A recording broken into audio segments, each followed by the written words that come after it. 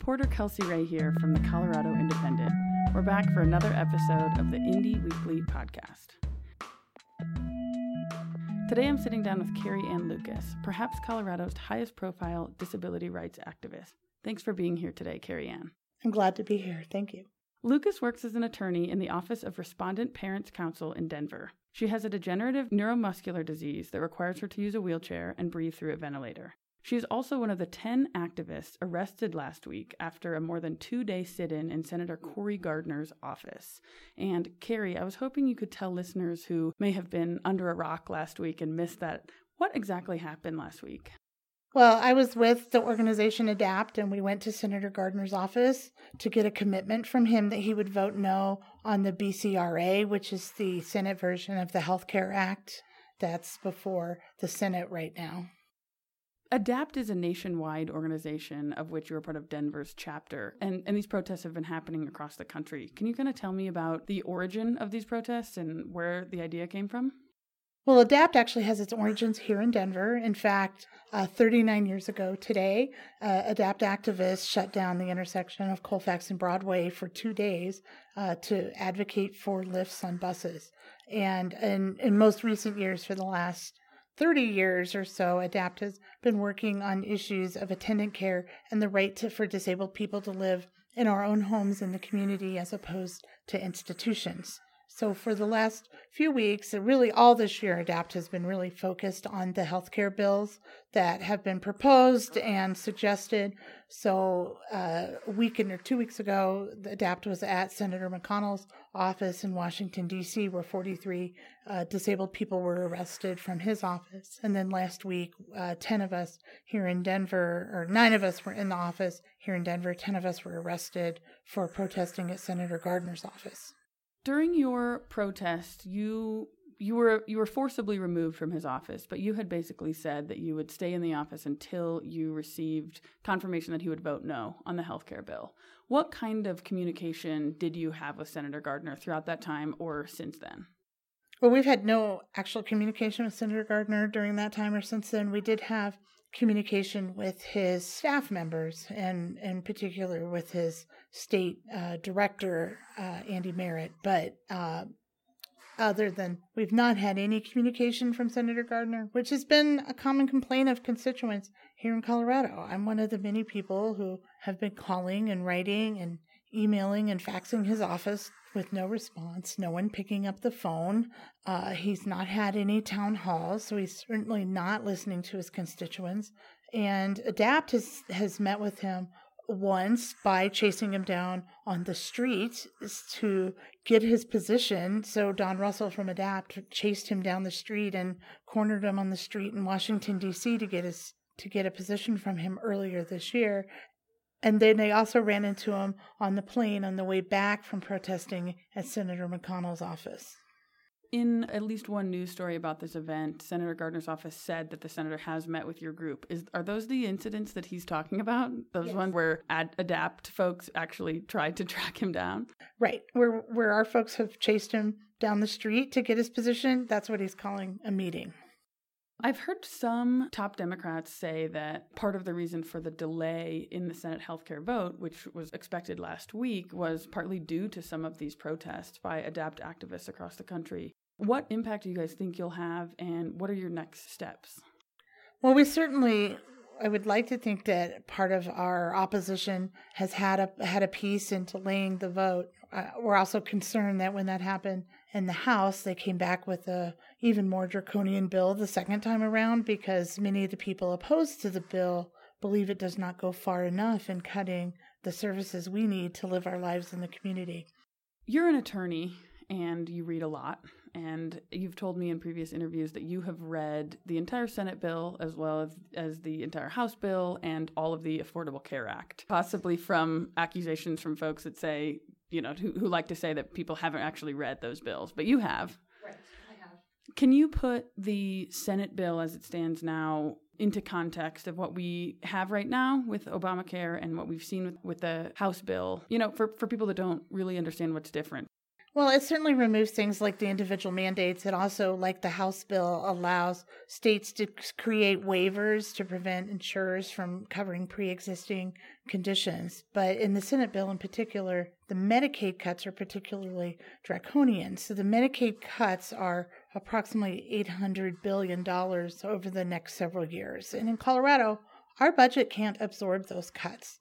And the reason why we're afraid of institutionalization is under the Medicaid rules that institutionalization, placement in a nursing home or institution is a mandated covered service by Medicaid, but home and community-based services, those services that allow us to live in the community, which are cheaper to provide to us, are not mandated. So because those are not mandated, we could see a situation where those are no longer covered, those are no longer provided, and our only option for care is then to be in nursing homes and other institutions.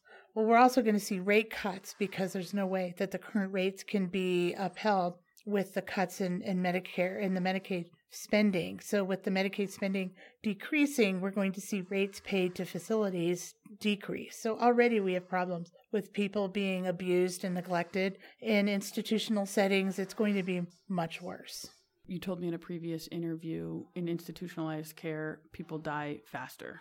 Is that true? Absolutely. We have a long history of people being in institutions in this country. Nellie Bly was an investigative reporter in the 1880s who first made a name for herself investigating conditions in a New York City psychiatric institution, which at that time psychiatric institutions also served people with other disabilities as well. Geraldo Rivera made his first break doing an expose of the conditions at Willowbrook, which were really no different than the conditions that were at Ridge Home or the Pueblo Center it's now the Pueblo Regional Center, or any of those types of facilities that we have here in Colorado where people are abused and neglected in very horrible ways. And so that's why people die quick, is because they do not get the necessary care in those types of facilities. Mm-hmm. And I want to back up a little bit. You alluded to this issue that if these cuts are passed, you and other folks in your situation won't have access to the same attendant care. Can you talk about what attendant care is and why this is such an important piece of the Medicaid cuts?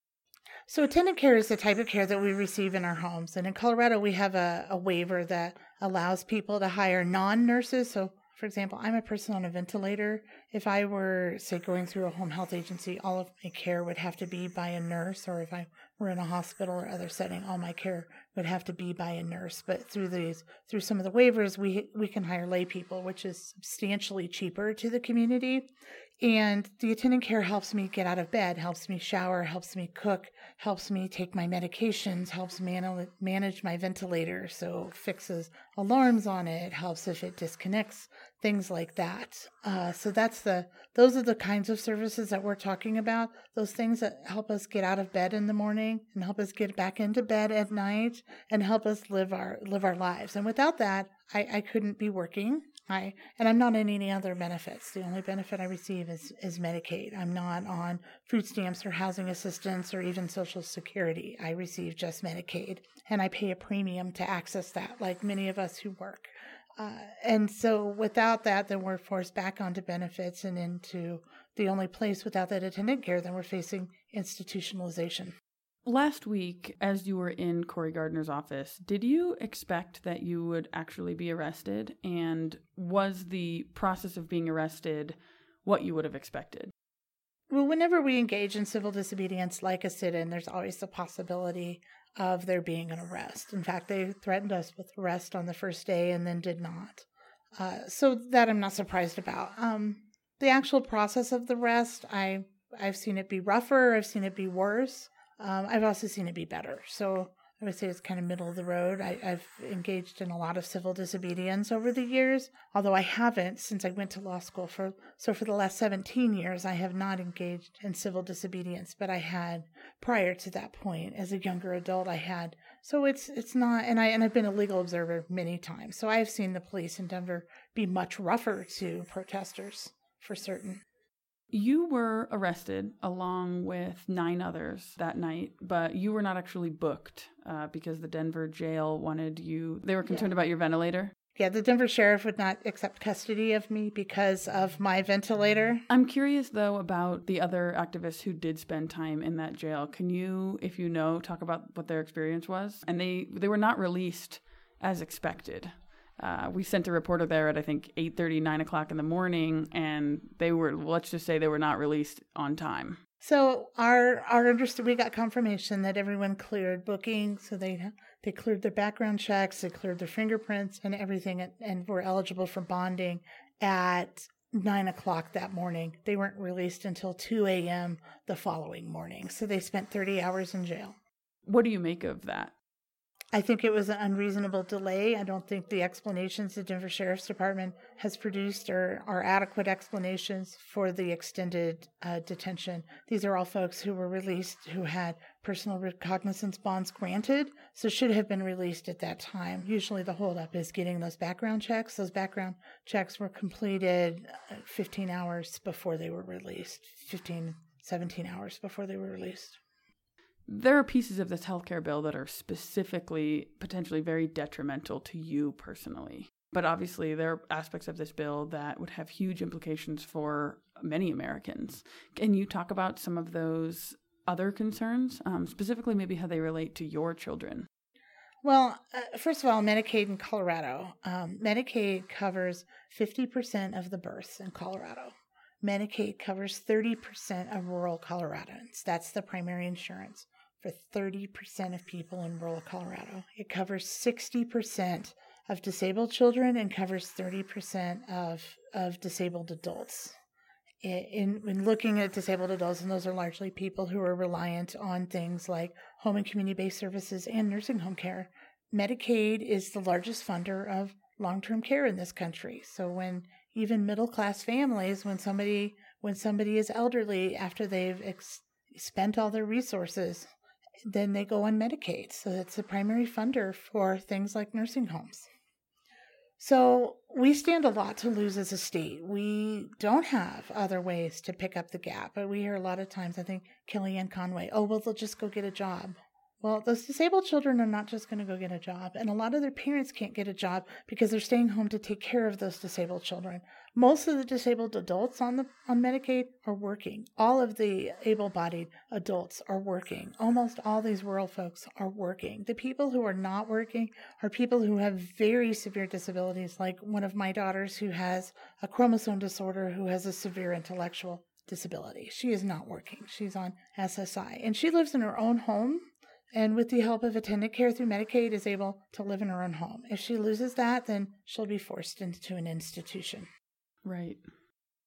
You said that as an attorney, you've avoided protests and actions that would put you at the risk of arrest because you're an attorney, and that's frowned upon. But last week, you sort of changed your mind on that. You put yourself in a situation, and actually you were arrested in this action. Why were you willing to put yourself in the risk of arrest and be arrested for this cause in particular? I've always been able to play a different role as an attorney, either as a legal observer or representing people who've been arrested. We're running out of time on this bill, and a law license doesn't mean no good if I'm locked up in an institution or if I'm dead. So I'm putting it all out there on the line because we have no other choice at this point. Our lives are truly on the line. Thanks for being here today, Carrie Ann. Thank you for having me. You can read more about our coverage of the ADAPT protests at coloradoindependent.com, and you can go to adapt.org to learn more about their organization. The Colorado Independent is a nonprofit newsroom, so if you are inclined, you can throw us a quick, easy, tax-deductible donation at coloradoindependent.com/donate. Thanks so much for listening, and we'll see you next week.